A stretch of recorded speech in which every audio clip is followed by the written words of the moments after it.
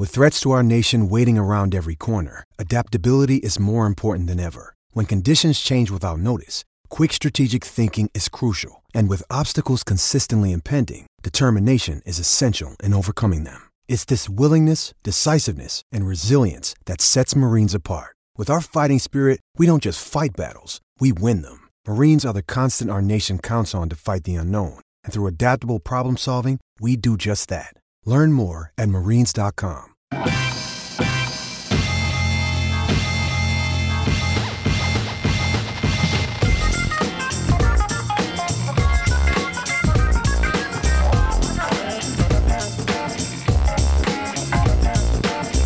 Welcome to another episode of RB1 Colon, a fantasy football podcast brought to you by FakeTeams.com. I am your humble host, Pete Rogers, and I'm joined by a whole new crew today. Clark, Jordan, and Nick. We're all busy, so I've replaced them with better people. We have Gia Thomas, editor from the Falcoholic, and Adnan Ekic, writer from the Falcoholic as well. How are we tonight/today, since people will be listening to this Tuesday day? Yeah, doing great. When I spoke to you about coming on this podcast, I told you that I'd gone 2-3 in fantasy the first 2 weeks, and this week I'm 5-0. So I'm basically an expert now. basically, you're taking my job right now. So that's perfect. Good. I'm doing pretty good, but my running backs are LaShawn McCoy and Leonard Fournette, and they're both completely injured. So I'm not doing as well in fantasy right now. I am currently hoping that James Conner doesn't score 2 points tonight. Otherwise, I lose in one of my leagues. So we're all doing great place. We're all in a really good place right now, clearly. Yes. as fantasy often puts us in. That's one of the many perks and also downfalls of it. To listeners and to you, apologize for my voice. I had a ultimate Frisbee tournament this weekend, which involved a lot of shouting and screaming. So I am hopefully, I think tomorrow I'll be fine. But of course, my Monday night episodes always tend to be a little hoarse after those kind of events. That's understandable. So drinking my tea throughout the show. We got a loaded show today. We'll cover some NFL news, hand out our You Help No One award this week, and give some top waiver wire ads. But I would be remiss if we did not spend at least a hot second talking about one of the stranger weeks of football that I've seen in a long, long time. Tom Brady and the Patriots looked like a hot mess in Detroit. The Bills, despite not knowing where Minnesota is on a map, beat the Vikings. The Jaguars lost to a Mariota-less Titans team, and the Browns got their first win in 600 days. So it was just general and complete chaos. So Gina, let's start with you. What was the craziest storyline to you coming out of week 3? You know, I've got to say that it was the Patriots. I mean, I expected them to bounce back after the loss to the Jaguars. They just look like a completely different team on offense. I think that I'm not terribly surprised by the defensive performance, but, you know, Brady looks out of sync. That's the first time that we've really seen that from him in his career. So I would say that that is the biggest surprise to me out of this week. Yeah, I should probably have prefaced this before I invited 2 Falcon fans onto the podcast. I am a Patriots fan, born and raised. Oh my goodness. So is my boyfriend. And and I watched the game last night with him and his roommate. They're both Boston natives, and it was not a happy night in that house. And even I mean, as a Falcons fan, I was like, come on, guys. It was a pretty abysmal performance. Yeah, it was really hard to watch. You guys are due for a bad regular season game here and there. And honestly, this is the most privileged Patriots fan comment ever. But it's like, I'm kind of all right with a tough season, because it's like, at least this is something to watch, as opposed to I just tune out until week 10 and I'm like, okay, now I start clocking as we get to playoff. But that's I will say this though, they had 2 essentially revenge games on the schedule back to back. You know, the Jaguars were gunning for them after the AFC Championship last year, and then of course with Matt Patricia in Detroit now, I think that he was probably highly motivated to sort of break the streak of former Patriots assistants just getting their asses handed to him by Bill Belichick. And so I think that it may have had something to do with that too. So we may see them bounce back moving forward. Also, I'm sure Browns fans are foaming at the mouth at your comment about no big deal about having a bad season here and there. Exactly. They're not pleased. They have the better record than the Patriots for the first time in a million years. And I'm like, you know what? I'm okay with the Patriots sucking. I was going to say the Patriots collapse was my pick as well, but I can't let Hugh Jackson off the hook that easily because after watching Thursday Night Football, it blows my mind that Baker Mayfield has been sitting on the bench for 2 games. It doesn't, I can't conceptualize how Hugh Jackson watches an entire offseason, preseason, and all of the practices and is like, you know what's the best thing for my football team? Starting Tyrod Taylor week 1. How does any head coach in the NFL come to that conclusion? He was even non-committal after the Thursday night game. I have to watch some film to decide who the week 4 starter is going to be. Oh my gosh. It blows my mind. 2 games, especially since the first 2 games that the Browns played came down to a tie and a loss by 3 points. After the Thursday night game, it was all sexy for everyone to be like, oh, Baker Mayfield would have led the Browns to a 3-0 start. They should be 3-0. Yeah, they really should be. I mean, come on, Hugh Jackson. That I feel like even though he just won the first game in 600 days, I feel like that's a fireable offense, not starting Baker Mayfield from day 1. He should be ousted from Cleveland. I guess if you don't get fired after going 1-31 over 2 seasons, you're probably not getting fired over waiting to start Baker Mayfield. But yes. I really hope that Hugh Jackson does not start becoming this generation's Marvin Lewis. That would be depressing. Ohio has quite a history there with their head coach. Good Lord. Anand, what is your storyline that's coming out of week 3 that you're most surprised by? Easily the Bills. I thought the Vikings were going to go over there and they were just going to railroad them. They were, a 17-point favorite, maybe even more. I picked up Latavius Murray in one of my leagues, just expecting them to just go off. Maybe a couple touchdowns, have all the carries. The game script was going to be so in his favor to get so many carries in that second half. And then the Vikings O-line just collapsed. Kirk Cousins, 2 strip sack fumbles in his own half, blindsided in the first half. And then Josh Allen looked really good. Dan Bailey, who was a hot waiver wire pickup, didn't even attempt a kick in the entire game because the Vikings passed midfield like twice in the entire game. I didn't see that coming at all. Yeah, that was it. We have on Fake Teams, we do, one of our writers does a game every week where you just try to beat the spread. And so you pick 3 games each week where you think that the underdog will beat the spread and you tally up the score. That was a game that everyone obviously stayed away from because there's no way that you would think that the Bills, who looked completely hapless against the Ravens and against the Chargers, would do anything in Minnesota against the Vikings. But man, if you had the cojones to pick them, you were getting a lot of points because you're right. I think they went in as -7 or even might be double digits, -12 or more. -17. Oh my God. Oh, that is an absurd win for the Bills. It was a very weird week. It was. Jordy Nelson had fantasy relevance for the first time since 2016. What world are we operating in where Jordy Nelson in Oakland suddenly is like a fantasy relevant player? Well, it's the NFL is always like this, and this is why fantasy is always such a challenge.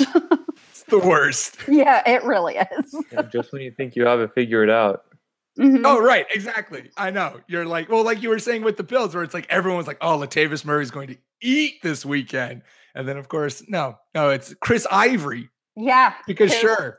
I mean, that's a name I haven't really thought of in fantasy terms for like 3 or 4 years. Yeah. Week 3 will forever be known as the week of fantasy irrelevant players just being like, hey, you know what? Maybe I'll try this week. Mm-hmm. All right. So let's get into the NFL news. Starting the news, some bad info coming out of San Francisco yesterday as Jimmy GQ is done for the season with an ACL tear. Obviously, after Jimmy's torrent end to the season where he and the 49ers offense were just tearing people apart, they were a very hot pick to be this year's Rams. And while that didn't quite happen, they were certainly a team on the rise. The Niners have talked about bringing in Tom Savage, and don't get me started on why they're bringing in Tom Savage at quarterback, who has a higher interception percentage than touchdown percentage over his career. When you have a quarterback who's at least competent, who's played in San Francisco before, who's a free agent, and could maybe help that team. But Adnan, We'll start with you. Do you think that the Niners should try to salvage this season, or do you just push the rebuild back a year, start CJ Beathard and be like, you know what, let's kind of mail it in and get a high pick next year? I don't think they may have a choice in the matter, because that team completely built their team around Jimmy Garoppolo, all the pieces, all the offseason moves. And now for him to go down, first of all, it's just devastating for him. After he looked so good to end the season last year, he finally got his opportunity to start. So most importantly, it's just, I feel so bad for Jimmy Garoppolo just on a personal note. But I mean, all of those quarterbacks are scrap heap quarterbacks. CJ Beathard, Tom Savage. I don't think they'll have a choice but to push the rebuild back a year. And that may not be the worst thing for them, because the NFC is really loaded. I don't know if they would have made it to the playoffs this year. So you just push it back, get a top 10 pick, and then come out firing next season, in all honesty. I mean, I would agree with that. I don't know that they have another choice. I mean, other than that, I guess, because it's clear that they're not going to bring Kaepernick in, I would say, they could look to try to trade for Brian Hoyer again, get him back. I mean, he is a guy who knows the system. Hoyer the Destroyer. Yeah, I don't know that the Patriots would be willing to part with him. And so that would be a tricky situation. And then the other guy that I thought of is Jacoby Brissett, because that's another guy that I think has the physical tools to run the scheme. And obviously also came out of New England. Mm-hmm. And so, I think that he could do it. But, Tom Savage is not the answer. I think that we can all agree on that. So it is a rough time to be a Niners fan. I got into not a Twitter spat, but a politeful conversation on Twitter with someone regarding when Tom Savage news came out. I was like, all right, let's be honest, people. The NFL is just trolling Kaepernick right now. And this person's point was just that, they're like, well, Tom Savage is coming from Houston, where they have a bad offensive line and they had an offense that's based around the run game. And I was like, I'm sorry, buddy, but San Francisco has a bad offensive line and an offense built around the run game. So, and also Tom Savage is objectively bad. A bad quarterback. If you have, I believe his career stats are 7 interceptions and 6 touchdowns, which is not good. I'm not good at math, but I know that those numbers are very, very bad. And so he's not going to be the answer. They are not going to be able to do anything with him at quarterback. And I think that they either have to fully commit to continuing to rebuild, or they're going to have to bring in somebody else. Yeah, and to get someone like a Brissett, you'll have to part with some significant draft capital. I don't think the Colts are going to let him go for less than a second-round pick. Yeah. I agree. No, yeah. If I'm John Lynch, I'm just, what I'm saying. Look, we have all the pieces here.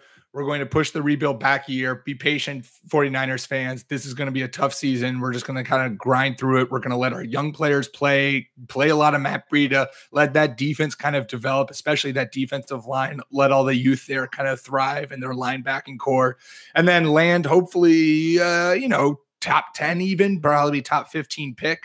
And try to kind of build through there and just kind of hope the rebuild starts in 2019. I think that makes the most sense. Mm-hmm. Yeah, I just don't know that they have any other options at this point. I just feel bad for Niners fans. I know everybody was finally excited going into a season, and then, Falcons fans know what that feels like with what's happening on the defensive side of the ball for us. So my heart really does go out to them. I feel bad for them about it. Yeah, I think the final point for Niners is, I think it obviously does suck. You never won it. And Jimmy GQ is he's a Patriots guy, let's be honest. Patriots guy at heart. So I'm always going to support him. But I also think that given just how good the Rams have looked and how much the Rams have done to stay relevant and ahead of other teams in the NFC and the NFC West in particular, I think that the 49ers weren't going to have a real shot at anything this year, maybe a playoff push, but that would have been quite the nice run. I think what you do is let this season ride out, and then this offseason do what every team has done, which is attack, try to get Jimmy some sort of weapon on the offense. That's, I like Marquise Goodwin, and Matt Breida looks like he could be something, but I think you're going to need one other kind of legit go-to guy, and whether or not that's someone you draft or someone you kind of bring in via trade or what have you, stockpile that offense and then ride in 2019. Yeah, and they already lost Jerick McKinnon to come into the year, right? Too. That's a very good point because I actually really liked him in that offense. Moving on in the news. Little did I know this, but I guess Gronk was almost a Lion. It seems that the Patriots had a trade all lined up to send the Hall of Fame tight end to Detroit until he threatened to retire instead of leaving Tom Brady, which is both adorable and very career savvy because love Matt Stafford, but he's not Tom Brady. We heard rumors that the Patriots were going to trade Gronk this offseason, but I never think a trade was like legit lined up and ready to go. And I doubt this will ever get released, but I'd be very interested to have heard what the compensation would be as to if it's like Khalil Mack kind of deal where it's like 2 firsts and a whole bunch of picks, or if because of Gronk's injury history and quote unquote age at the position, whether or not there would be kind of a slight downtick in kind of what his value would be in Detroit. Gronkowski, imagine Gronk going to the Detroit Lions after their history of tight end woes. Where they just they've gone from guys like Eric Ebron, and I mean that would have been a huge boon to Matthew Stafford. He would have been Stafford's best weapon since Calvin Johnson retired, inexplicably. And I mean, I don't think it would have been a Khalil Mack like compensation because you look at Khalil Mack, in the middle of his prime, 26, 27 years old, playing a prime position as a pass rusher. Arguably the second most important position in all of football at that defensive end, linebacker hybrid. Nobody trades that except for John Gruden. So, of course, they got a lot of compensation. I think it would have been something around maybe a first rounder just because of how much older Gronk is and with all of that history, with all of that injury history. But, man, how about Rob Gronkowski using his leverage and not letting the Patriots do to him what they do to all of their good players and trading them before their value goes down. I mean, that is a bold move by Gronk right there. Well, and I'm sure the Patriots are probably glad at this point that he didn't do it because they've just not got a ton of talent to work with on that side of the ball. So, I mean, I thought that it was kind of hilarious that he was just like, nope, I'll retire. No thanks. I'm not going to Detroit. And I don't blame him one bit for that. I mean, he's had so much success in New England. Matt Stafford is a good quarterback, but he's not Tom Brady. And so I don't blame him one bit for any of that. Yeah, I can't say that. I mean, trading Gronk would have been devastating given what this offense has looked like. But even still, everyone loves to, or a lot of people have used the return of Julian Edelman and possible rise of Josh Gordon as kind of comfort and thinking that this offense could come back to something. But I'm having a hard time finding comfort in a 32-year-old slot receiver who's coming off of an ACL tear and a man who has played 5 football games in the last 3 years. So, I mean, I hope for the best. I would love to see Josh Gordon have a revival in New England, but I will say, I mean, when he did play, he looked good. Right. And last season when he first came back, and having Brady throwing to him instead of the revolving door that they had at quarterback during his entire time with the Browns. I mean, think about how good he looked with all kinds of terrible quarterbacks. You look back at that 2013 season where he just set the world on fire, and it was Jason Campbell, because that was a guy who played in the football leagues. Brandon Weeden and Brian Hoyer, I think, were all his quarterbacks for a hot sec that year. Yeah. And so I think he has a chance to really do some things there. Had he played that full 2013 season, I think he would have broken the single season receiving record because remember, he missed the first 4 games of the year due to his first marijuana suspension. Yeah. And I do think the discipline that he'll have in New England is something that he needs. I think that it's a good environment for him. I think getting a fresh start outside of Cleveland is a good situation for him.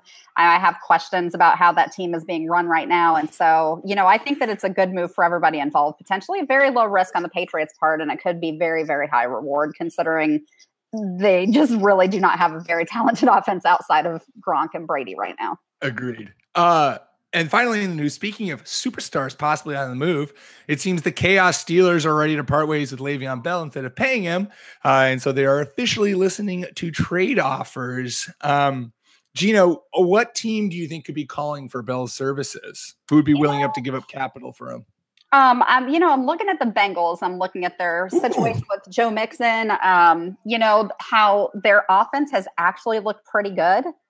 And so they're a team that, especially since the Steelers are not that great this year and willing to let go of their best player, I think that, that could work. I don't know their cap situation off the top of my head, but I could see that, and they would love to stick it to the Steelers because every team in that division hates each other.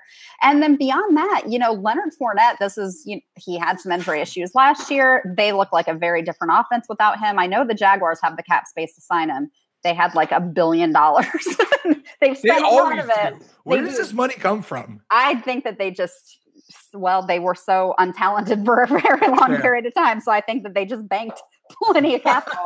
But yeah, I think, Fournette's so talented, but I think that his injury history and the fact that he's out now, it's really problematic for the offense. And knowing that they have the money to spend, I mean, those are two places where Le'Veon Bell, somebody who can catch the ball and run like he does, could be the difference between playoff success and not making the playoffs for teams like those. I think the Jaguars is one too, where that is this is a Super Bowl or bust year. And I could see the Jaguars making that move because that defense is legit, hands down. That defense can win you a Super Bowl, no problem. And you still have Blake Bortles as your quarterback. But the thing is, Le'Veon Bell covers up a lot of his terrible tendencies because you can just establish the ground game much more effectively with a player like him and the short passing game. I just think that it would be, it makes sense to me. The other team I thought of is the Eagles, just because of Ajayi's injury stuff, but I still think the Jaguars probably make the most sense. Yeah. Adnan, what are you feeling for a possible landing spot for Le'Veon Bell? I'll go with the two obvious candidates in the Colts and the New York Jets. They both really need a running back. They both have a lot of cap space. And I think they're both willing to part with some draft capital to get Le'Veon Bell in there. I don't think it would be for a 1-year rental, depending on how much draft capital they give up. But I mean, I think I read a report that the New York Jets were checking in on Le'Veon Bell already. So, I mean, those are two teams to really watch out for because, I mean, the Colts, too, they just hate addressing their defense. So this is something that I can totally see them doing, of adding another piece to the offense and completely ignoring that defense. I had the Colts as one of my teams, and I literally wrote the sentence. I was like, and they love to spend money on offense and ignore their defense entirely. So this is very much on brand for them. And it's a total Colts move. Andrew Luck is also bottom in the league in average completed air yards with 3.4 per completion. And so clearly the Colts and Luck don't entirely have confidence in his shoulder so far. And you saw that when they didn't have him on the field to throw the Hail Mary against the Eagles. So like we said, Le'Veon Bell adds a dynamic runner, which takes the pressure off of Luck, as well as a pass catcher on short intermediate routes where Luck doesn't have to go chucking it down the field to TY.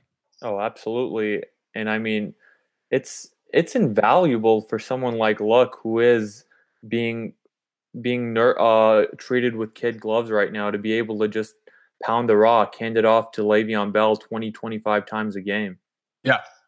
The team that I like, we joke about this team a lot and that's because Clark, who's one of our co-hosts, he's a big Texans fan. And so we make a lot of fun of him saying that Le'Veon Bell is going to go to Texans, get his hopes up, and then ultimately it's not going to happen. But it does make a lot of sense. The Texans also are a team that has a fair amount of cap space, and their offensive line is going to get Deshaun Watson killed.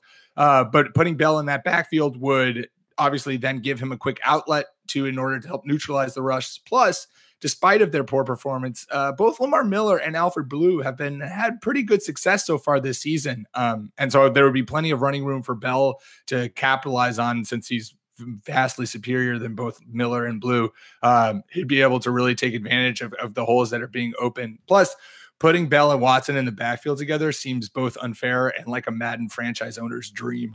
Oh, yeah, that would be incredible. And the other thing is, I just think back to Matt Ryan's rookie year, and part of the reason he was able to develop so quickly is because he had Michael Turner to rely on. And so I think that having a really reliable back, a bell cow back, like Le'Veon Bell, I think that could make all the difference for Deshaun Watson's development too, as a player, which is, I mean, that's their long-term investment. That's their franchise quarterback of the future. And so I think that would be worthwhile just for that reason. They won't do it, and they'll be wrong. Right. Love that Michael Turner made it into this podcast. big Michael Turner fan. When I was Madden 08 was like, I played it on my Mac. That was the game that I just kind of started my Madden addiction to. And Michael Turner was always a running back who I built my team around because he was just a perfect blend of power up the middle and effectiveness in the passing game. Oh, Excellent. yeah. Excellent guy. We miss him. Great. I think he had, 17, 18 touchdowns in 2008? It's a ridiculous number. So yeah, good. it was. He was a lot of fun to watch. He was the best. Excellent. So there you go. So that's the NFL news for you. And now moving on, we are going to hand out our You Helped No One award. So every week there are a few players that helped no one because either they had a fantastic game but weren't on anyone's team, or they were on everyone's team but just sucked it up. And so we have our week 3 nominees, and our week 3 nominees are as follows.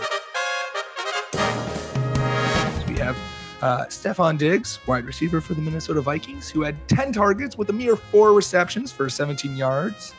Albert Wilson, wide receiver / quarterback / running back for the Miami Dolphins, who had 2 receptions for 74 yards and a TD, as well as 52 yards passing and a touchdown.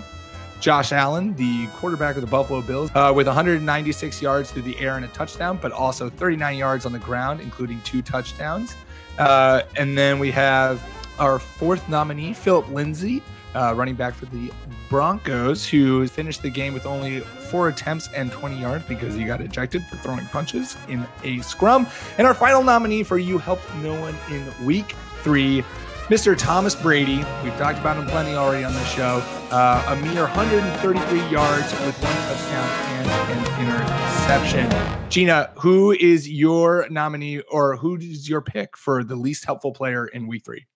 I got to go with Albert Wilson just because where did that come from? Like, he was so good this week. Nobody expected him to be throwing a touchdown pass, especially not a 52-yarder. And then, he was the leading receiver for the Dolphins the week before, but he had 37 yards. And so, this kind of came out of nowhere. I mean, it was a heck of a day for him. So I've just got to go with him because when I read his stat line, I was like, that's got to be wrong. That can't be legitimate. And it was. So thanks a lot, Albert Wilson. Nobody knew you had this in you. And not only that, but if you were someone who in DFS, I guess, needed to, or if you are just someone who likes to risk it for the basket and started Ryan Tannehill, he took a touchdown out of Ryan Tannehill's hands. Mm-hmm. And so, I know, especially in larger leagues, most people have Ryan Tannehill, I'm sure, at least the backup. And so, yeah. Worthless. Adnan, who do you have as your nominee?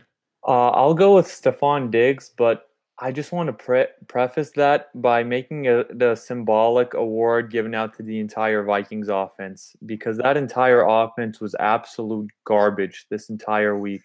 Dan Bailey didn't have a single kick attempt, like I mentioned. Latavius Murray had 1 rushing yard and 30 receiving yards, which kind of salvaged things.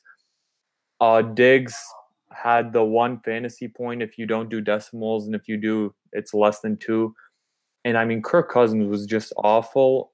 Not completely to his fault, but that Vikings team did not address that offensive line at all. And I think that's going to come back to really bite them, not just in a fantasy football sense throughout the regular season, but I think that O-line is going to cost them any chance of competing in the NFC this year. Yeah, they, as much as the Colts love to ignore their defense, the Vikings love to ignore their offensive line. That's always comes back to bite them. My pick for this week's award, no surprise. We've had a lot of write-in votes, one of them being Gronk, who I thought Gronk won it last week for just putting up 15 yards against the Jaguars. And I was like, well, Gronk put up 53 yards, which is not a Gronk performance, but also just that whole offense was not a Patriots performance. So Tom Brady, you helped no one this week. 133, a touchdown and an interception, single digits against a Lions defense that looked just atrocious through the first 2 weeks. And everyone was expecting for Brady and the Patriots to just pick apart. For as much as I've heard people being like, oh, Matt Patricia knew the Patriots offense inside and out. And so like he was able to kind of game plan against it. Well, yeah, the Patriots also know Matt Patricia's defense inside and out and could have game planned against it. And so the lack of weapons, lack of a stable rushing attack. But ultimately, Brady, we expect better from you. So you help no one this week. And then since we had a poll on faketeams.com, which everyone voted on. And so we'll tally our votes in, and the winner for week 3 is, of course, none other than Mr. Thomas Brady, who came in with the top amount of votes. 56% of the votes went to Thomas. Philip Lindsay, surprisingly, was the second with 33% of the votes. And then Anon, your Stephon Diggs / the entire Vikings offense came in third with 11% of the votes. So there you go, Thomas. Back-to-back Patriots winning the You Help No One award, which is not great. Can't say I'm happy about that. I don't blame you. I'm not thrilled. So there you go. And so we'll wrap up the show with giving a couple waiver wire targets that you should be going after. And I'll start, and just to appease, well, it's not even just to appease. It's actually because, let's be honest, he should be on everyone's team. But I wanted to start with this guy to appease all of you since we spent so much time talking about the Patriots. Let's talk some Falcons. Calvin Ridley is legit, everyone. Only owned in 44% of Yahoo leagues. On last week's podcast, one of our co-hosts, Nick, said that Ridley was a must-start Sunday against the Saints, and I scoffed at him. And so, Nick, I apologize. Ridley has been targeted 13 times over the past 2 weeks, and he's not just a downfield threat that's going to be reliant on big plays or touchdowns. He's a legit route runner. That's what he's been touted as coming out of college and into the league. He'll be able to continuously get open throughout the season, and I could see him continuing to build upon this start and his chemistry with Matt Ryan and then the offense, and ultimately finishing wide receiver 2 category this year. Mm-hmm. Yeah, I mean, he's been phenomenal. Now, I am an idiot because I did draft Calvin Ridley in a number of leagues because I expected him to settle in and really become a feature in this offense. However, I did not start him last week because I was still unsure about how he was fitting in. He didn't do anything in week 1. Yeah. Then he, had a big game last week. So then this week I was like, I don't really trust Sark all the way. Like, I don't know if this is a fluke. So I left him on my bench to the tune of like close to 40 points. And so I am going to win every matchup by a lot this week. So I'm going to brag about that again because it happens so rarely. But it's still, I mean, I would have won by so much more if I would have Ridley. And the worst is that's the absolute worst is where you don't need the huge performance and it's on your bench, but you're like, God, if I could have just like packaged that big performance for a week that I needed it. Yeah. Like I could have won more games in the first 2 weeks if I had Ridley playing like that. Exactly. Yeah. It's like I'm 5-0 in all my teams, but I could have used that 40 points last week. That would have been great, Ridley. So it's very Falcons to make that happen to me. I just have to say. Calvin Ridley, if you're listening to this podcast, because we know you are, if you could have really just put that performance last week, that would have been great. Gina would have really appreciated it. Already more touchdowns than Julio Jones had all of last year.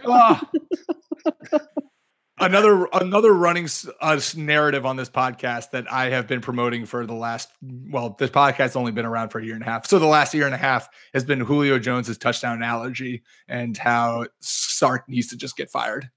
Mm-hmm. And it looks like Sark's finally putting it all together, and hopefully that will yield better results for Julio owners, because I know there's one sitting on my couch right now, and they are in general not happy about the way that things are going. I hear about it from a lot of Falcons fans about real football and fantasy football. Everybody's upset about it. I mean, at this point, you just have to expect it because, I mean, Julio had double-digit touchdowns in 2012, and then that's it. He's just not someone who the Falcons scheme up in the red zone. Which blows my mind. How do you not scheme this up? How? Sark, how do you look at your freakish human wide receiver, the best in the league, and you're like, you know what we're going to do when we get into 10 yards out of the red zone? Not throw to him. That seems like a great idea. Use him as a decoy, and so did Kyle Shanahan, too. Yeah. All right, Gina, who are you having people add off a waiver if you could add a player? Yeah, I got to go with Geronimo Allison. One thing, I got to go with Geronimo Allison. For one thing, I really like his name, and just think about having him in your lineup, and every time he does something, you get to yell Geronimo. Like, that's fun. Secondly, he's actually been a pretty consistent target for Rodgers, and he's stepping up pretty big. So he is not owned in very many leagues. He should be available, and that's the guy that I actually am going to go after. I hope nobody that I play against is listening to this podcast. Don't worry, we're only listened to by professional football players. Excellent. No actual fantasy players listen to this podcast. We're only listened to by coaches and professional players. It's a weird niche market that we've stumbled into. Then hopefully Sark takes our advice about Yeah, I loved it. I was preaching Geronimo Allison's name last week. He has, in all 3 games, gone over 60-plus yards and has scored a touchdown in 2 out of 3 games. Any wide receiver that shows up in the Packers offense is worth adding, and particularly given the track record of them losing a wide receiver for some period of time, you know that Allison, if oh my God, I'm spacing on his name now. Randall Cobb, or their Davante big guy. Adams. Davante Adams. Yeah. If either of those guys miss times, Geronimo Allison's stock is just going to go through the roof, and you would much rather have him on your team now and take advantage of that rather than have to hope that you have a top waiver wire priority to snag him then. Adnan, who do you adding off of waivers? Tyler Boyd. Yes. Tyler Boyd, the last 2 weeks, has gone for over 90 yards and a touchdown in each of those 2 weeks. He is Andy Dalton's bona fide number 2 target behind AJ Green. He has an 18% target share, second to only AJ Green, who has a 22% target share in the Bengals offense. The Bengals offense is very solid. It's a very decent passing attack, no matter what your opinions are on Andy Dalton. Tyler Boyd looks legit this year, and also AJ Green is fighting a groin injury, which he picked up against the Carolina Panthers. He missed most of the second half, so we don't know what his status is going forward. But Tyler Boyd, even as a standalone option, should be owned in every single league. Yeah. And their next 4 games are against the Falcons, Dolphins, Steelers, and Chiefs, 3 of which are in the bottom 6 in pass defense. We'll definitely pick him up before they play the Falcons, because they basically have a bunch of guys off the street playing in safety. I mean, we don't even – I think we have maybe 1 actual safety left on the roster, and he is not any good. And so – you know how I know he's not any good? The Patriots traded him to you guys. Yeah, and we spent the last 3 years ripping him apart because not a good safety. Hate to break it to you guys. Yeah, well, trust me, we know. Yeah. It's terrible. Oh, that's not good. I love the Tyler Boyd pickup. He's definitely a must add as the Bengals offense has returned to that time period where Mohamed Sanu and AJ Green and Marvin Jones were all on that team and all viable fantasy options. It seems like Tyler Boyd, AJ Green, Joe Mixon when he's healthy, Gio is coming back in full form. That offense is looking explosive. Yeah, it's going to be a really explosive 9-7 season under Marvin Lewis. And Marvin Lewis will never get fired. And he'll be given an extension after the year is over. Probably, yes. Oh, man. Is there any coach who's gotten more extensions on top of the extensions that he's already gotten? Probably Jeff Fisher, and he might be the only one. He might be the only one. I saw this one thing on Twitter. It's a scenario, a post-apocalyptic world where everything is just gone to rubble. And then out of the rubble steps Marvin Lewis with a clipboard and the Bengals hat.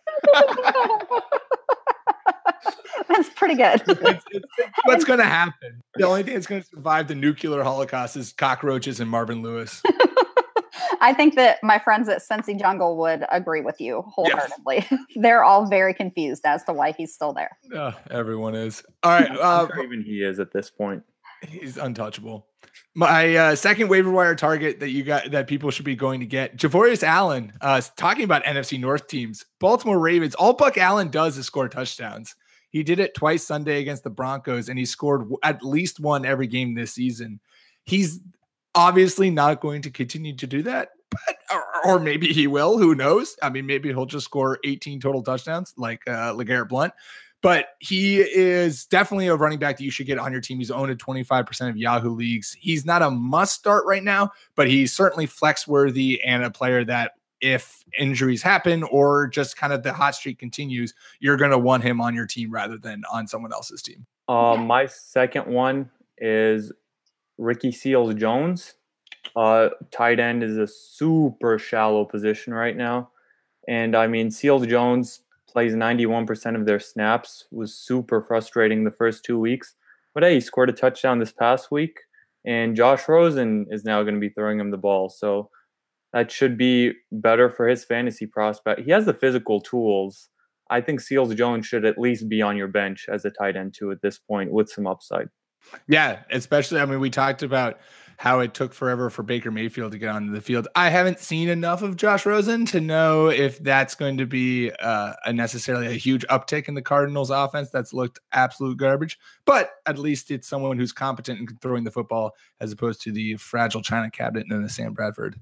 And for me, my second one, I'm going to go back to the Falcons and also stick with the tight end position. Tight end has been my biggest weakness on all my rosters this year, except for I have Gronk in a couple of leagues. I have Travis Kelce in one, but otherwise, they're just, it is a very shallow position this year. And so Hooper does have a tendency to boom or bust from week to week, but I do think with the emergence of Calvin Ridley and with Julio on the field, even when Julio is not doing much, teams have to account for him. And so I think that those guys plus Mohamed Sanu are going to pull coverage away and just let Austin kind of eat guys up over the middle. And we've seen him make some really spectacular plays. We know the talent is there. It's just a matter of getting him to a point where he does it consistency. And you would hope that in year 3, he would come into his own there. So I've got Hooper on my bench in a couple of leagues, and I think that he'll be moving into a starting position. I really like that. I really like the Hooper pick. I had him on one of my waiver wire articles for this week, just saying, because Calvin Ridley and Julio Jones are going to start drawing it. Well, Julio always draws attention, but with Calvin Ridley, draw attention to the outside of the field, which is going to open up the middle for Austin Hooper to just eat, which is exactly where he's going to operate and do damage.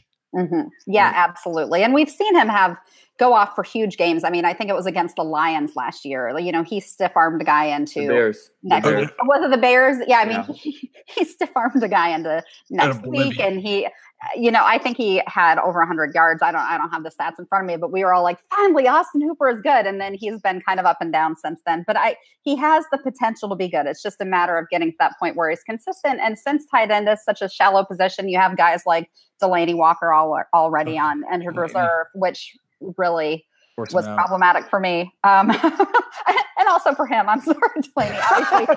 Mainly for me. But mainly it was more crushing for me. Since we know players and coaches are listening, I just want to be sure. But so I think that Hooper is a good potential target. And Hooper in real life knows that he has to step up this year, that this may be his final chance before the Falcons start looking elsewhere if he doesn't step into that role that they think that he'll step into. Mm-hmm. Yes, so I think that he'll be highly motivated. Well, there you go, everyone. I mean, I don't know how you could attack the waiver wires without snagging any of those people. Those are clearly the names. There's no better names out there. We've done our job to a perfect level. Well done us. Fantastic. So thank you guys so much for jumping on for the pod. Make sure to subscribe and on both iTunes and Stitcher, leave us 5 stars and tell us that you love us because we're great and we bring on awesome guests. Follow us on Twitter at RB1 Podcast. Follow myself at Pete M. Rogers. Follow Gina at Gina Thomas and follow Anand at Say Which Way. Is that correct? Yes, there's a story behind that. I'm not getting into it right now. But it is there. There is a tale. I wanted to make sure that I was given the right handle as opposed to just some random guy and being like, well, this guy's going to get, a bunch of professional football players following him on Twitter because that's what happens. Why don't you follow Adnan and then tweet him and ask him to tell you the story? Oh, there it is. So Marvin Lewis. Gina's a professional at this, as we can tell. Marvin Lewis. Tweet at Adnan and ask him how he got that name on his Twitter account. We'll be back at you. I will be back at you guys.